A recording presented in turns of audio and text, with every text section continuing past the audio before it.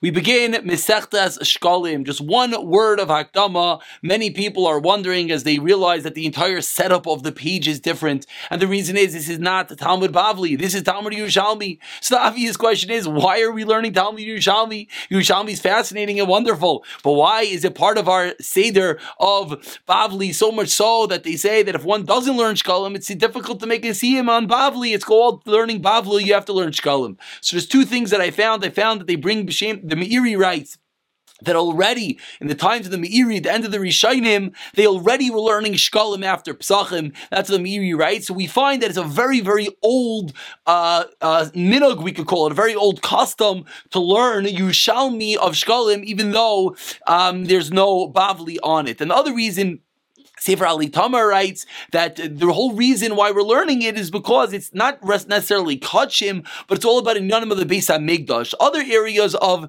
Yerushalmi are not necessarily Nageya, but this is. Everyone's wondering, Nageya, what do you mean? It's about the Beis HaMikdash. The answer is, just like we know we learn Kachim, because when you learn it, it's as if you were Mekayim it, so too we learn about the Beis HaMikdash with the same type of tefillah, that the learning of it is as if we are Mekayim it. And the last word is that there is much difficulty. The big difficulty in Yerushalmi is, number one, that we're missing Rashi. We don't have our best friend Rashi on the side of the page. We have other Mefarshim over here, and because based on that Meiri that we said that Shkalim is a very old minhag, it was much more widespread. A lot of Yerushalmi, many of the Rishonim did not even have. As we find in different places, Rashi says, someone showed me a Yerushalmi, that it was a big deal, but many of the Rishonim did not have Yerushalmi. However, Shkalim was one of the Mesechtas that the Rishonim did have, and that's why there are many more Pirushim, many more explanations written on Shkalim, which Baruch Hashem helps us, but as well the Nischayis and the different girsas, different wording is what makes it very, very difficult as we go through. So we're going to use, this is the Shkalim that you're seeing in front of you.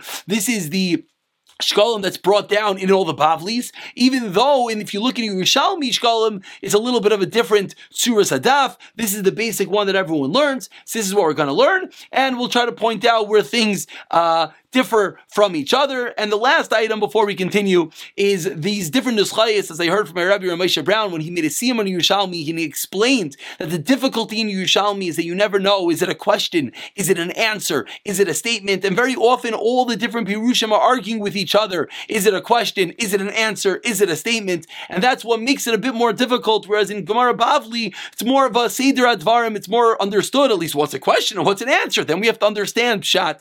But over here, the setup itself makes it a bit more difficult. This was not to deter anyone. This was just to get a little bit of background. Mircha Sam B'Siyata Dishmaya will be able to learn it well as we try to learn everything else, getting a good, clear shot in everything.